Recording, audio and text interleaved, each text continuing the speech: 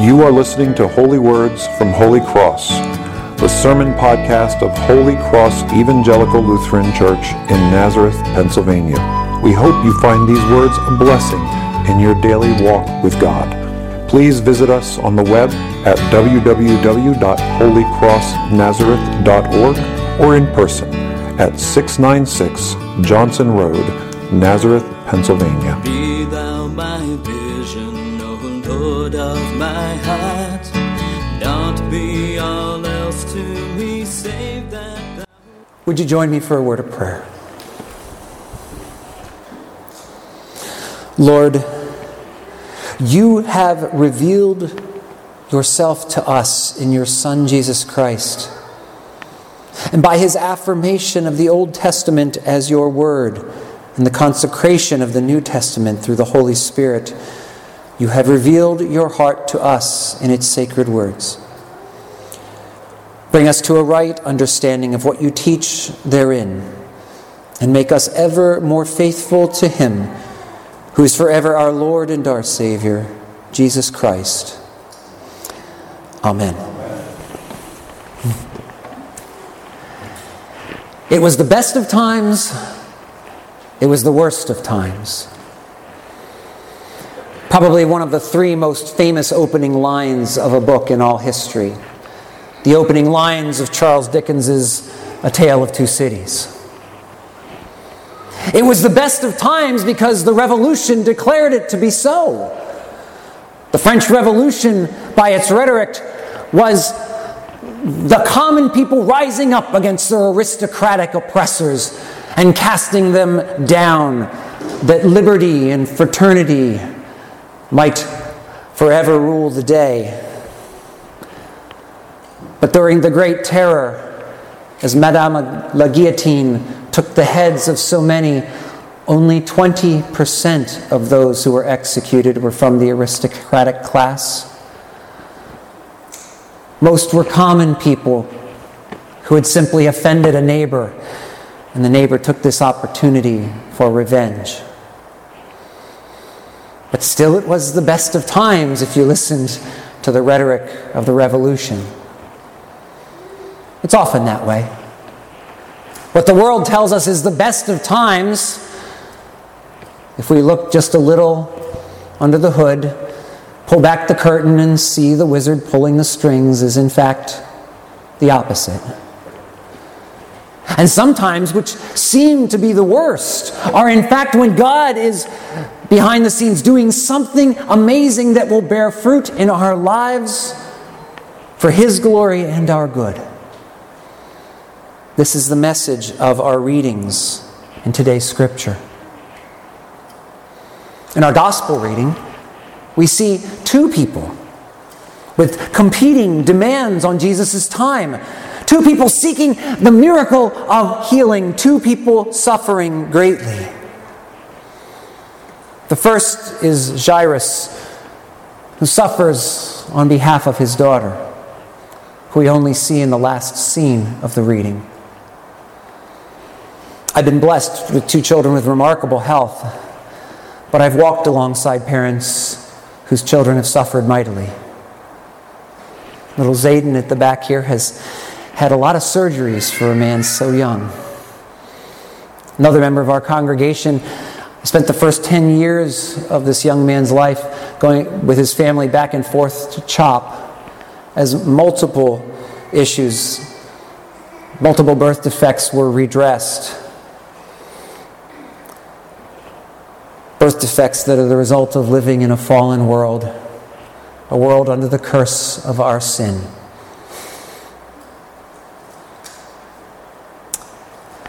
The other is this woman whom we see with a discharge, a flow of blood for over 12 years. A weeping wound is annoying to us modern Gentiles, but no great cause for concern. We bandage it up. It might be a little painful, but we deal with it, and life goes on. But if you were a Jew in Jesus' time, the fact that you had a weeping sore made you ritually unclean and made anyone who touched you ritually unclean. Unable to worship, to receive the forgiveness of sins. And so this woman had endured not 12 months of social distancing, but instead 12 years without a touch from a loved one. People giving her a wide berth in the street lest they be contaminated and unable to participate in the things of God. During the pandemic, we've seen the rate of depression and suicide, addiction and abuse rise. We're not made to be alone. And this is what this woman has endured. She spent all her resources on snake oil salesmen who couldn't deliver the cure. She suffered in every possible way. A suffering father, a suffering child, a suffering woman. All seeking healing from Jesus. The synagogue leader does it the way we would expect a rabbi to do it. He presents himself and prostrates himself at the feet of the one he acknowledges to be the greater rabbi and implores Jesus to come and heal his daughter. He pays every social convention. He pays more than lip service and gives great honor to Jesus in the streets. The woman, perhaps afraid that Jesus would not come near her as a rabbi because it would make him ritually unclean, seeks to steal blessing from Jesus. And yet, she is the one who receives her healing immediately. Whereas Jairus, prior to watching his daughter raised up from her deathbed, has to hear the news that she has died and suffer as only a parent can when their child has died untimely. Why? Both our scripture readings for last week and this week have us buried in the question of, if God loves us, why suffering? Why does he let us endure pain? Scripture gives many, many reasons. There's not one good answer. We won't have time to explore them all this morning, but we'll look at one of them. In the beginning of his book, The Problem of Pain, C.S. Lewis says something wonderful that I think speaks truly to our human nature. He says, we can rest contentedly in our sins and in our stupidities. I know I can.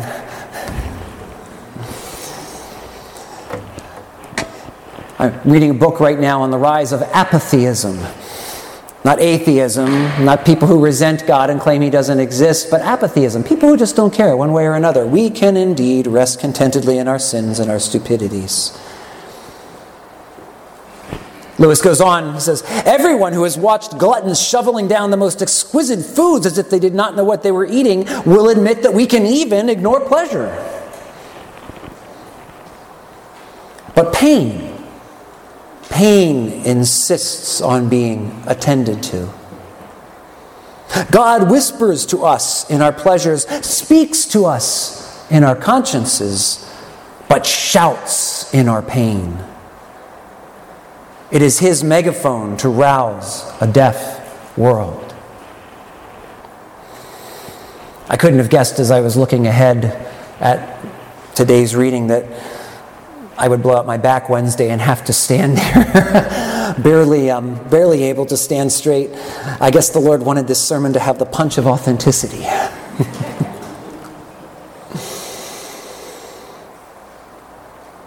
A reading from Lamentations gives us one reason why God may permit us to experience suffering and pain. If you're unfamiliar with the book of Lamentations, its traditional author is Jeremiah, and everyone's agreed on this, Christians and Jews alike. If you know the ministry of Jeremiah, Jeremiah had the very pleasant task of telling the city of Jerusalem over and over again that God was about to let it be destroyed by its neighbor to the north because it was persistent in its sin and its idolatry. Not only did God ask him to preach this unwelcome message, he did lots of fund what are called prophetic sign acts, where he enacted the destruction of Jerusalem, doing things like wandering around in a sackcloth and ashes, mourning for the city in advance. People thought he was a little crazy, and they ignored his warnings. And so after the destruction of Jerusalem and the destruction of the temple, Jeremiah laments.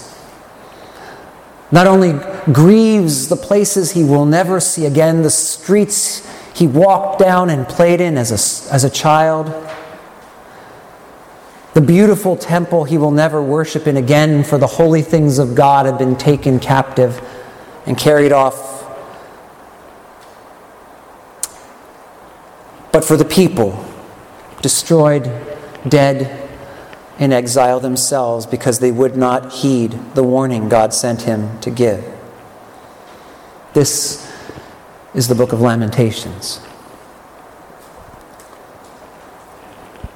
But the chapter 3 that we heard from today is the book's theological climax. It's where, in spite of appearances, Jeremiah affirms the goodness of God and what God is doing, even in the midst of what seems to be tragedy.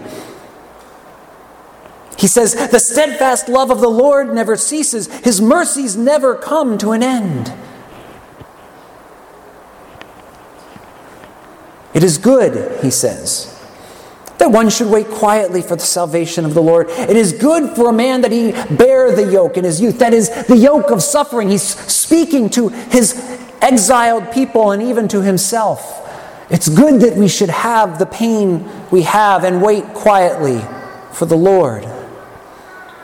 He goes on, "Let him sit alone in silence when it is laid on him. Let him put his mouth in the dust.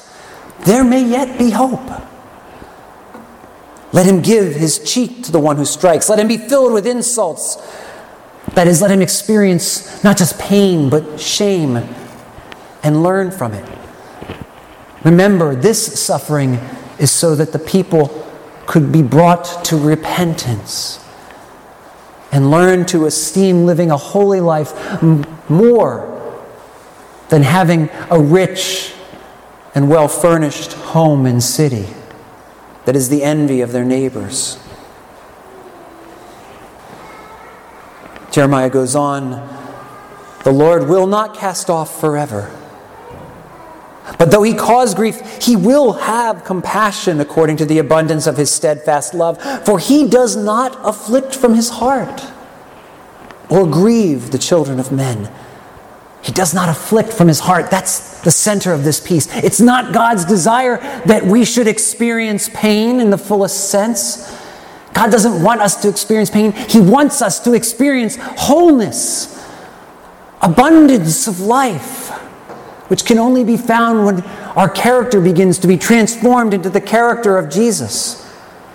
So that if we are content in our sins and our stupidities, he may need to let us have a little pain to wake us up and draw us back to a life that is really life-giving. So that whether we experience great abundance in this world or great poverty, either can be a blessing to us and to those whom we love.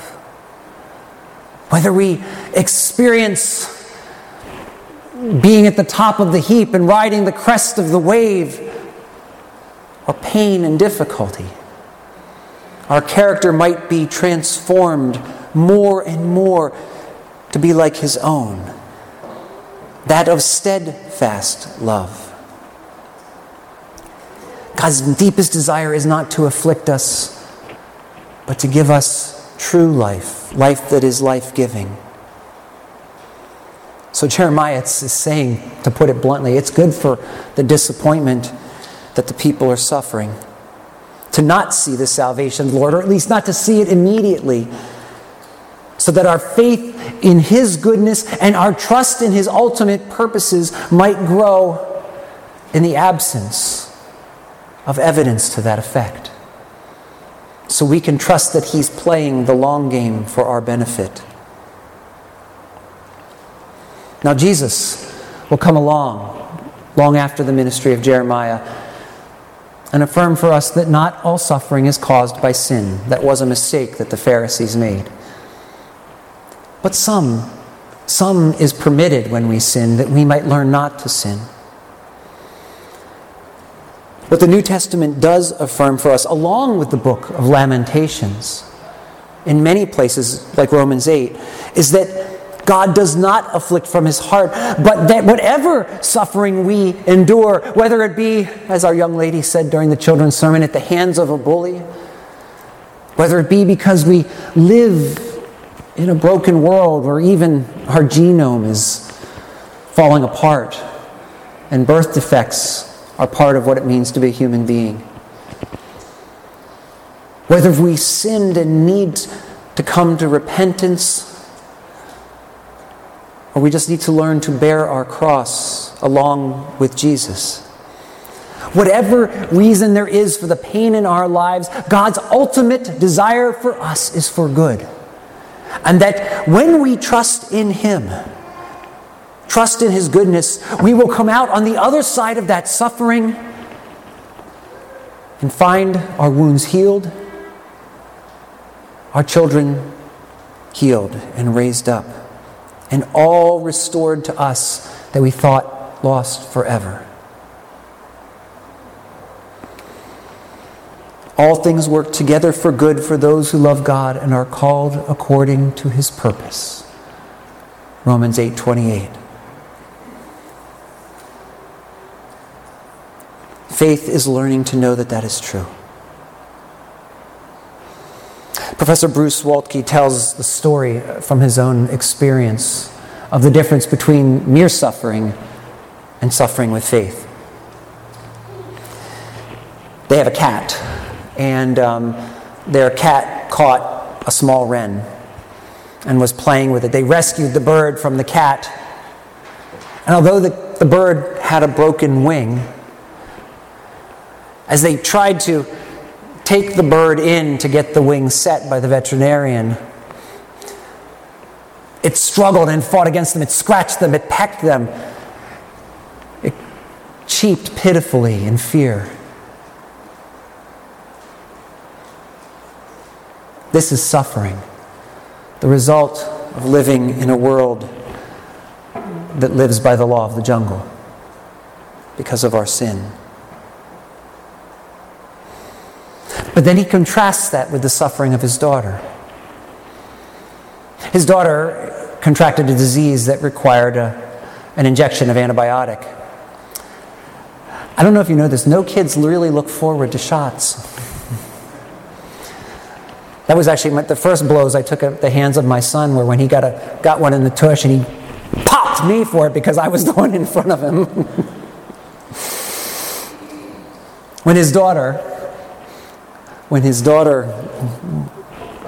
needed to receive the shot, she too didn't want the suffering any more than the little bird. But she held fast to her father's neck and buried her head in his sleeve and said, "No, Daddy, no, Daddy, no, Daddy, no, Daddy, no," until it was over. She knew in the midst of the pain whom she could trust, and she clung to him ever more fervently. That is what it is to suffer with faith. In our gospel reading today, both Jairus and the woman with the discharge of blood suffer. As a parent, I guess, in my estimation, Jairus suffers more. The woman's had the affliction of being alone.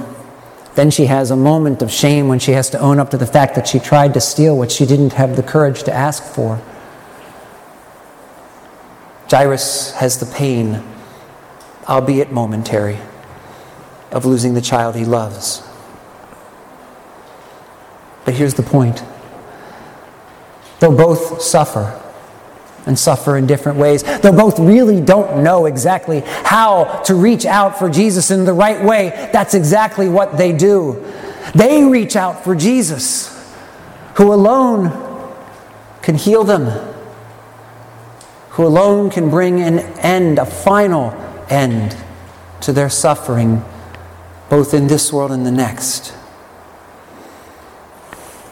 Although they don't know how, Jesus receives them both and grants their request. How can we adequately praise a God who will receive sinners like us on whatever terms we reach out for him? But praise him we must. Will you join me for a word of prayer? Lord, we learn from your Son that it is no sin to wish to avoid suffering. From the night in which he was betrayed, even he prayed that the cup of suffering might pass him by. But we learn also from him to accept the suffering that comes, whether it be from the fact that we live in a broken world, whether it be that we might be brought to repentance and learn not to sin, or any number of other reasons that you might permit suffering in our lives. Help us to be like Jesus and trust in the goodness of your plan when we suffer. Draw us ever through. Make our faith rise that we have the courage to face whatever it is we endure, knowing that in the end, all who cry out to you in faith and trust will receive what they are asking for and have all their losses restored. This we pray, O Lord, in the precious name of Jesus. For he lives and he reigns with the Father and the Holy Spirit, one God, now and forever. Amen. Be thou my vision, O Lord of my heart. Not be all else to me, save that thou art. Be thou my best thought in the day,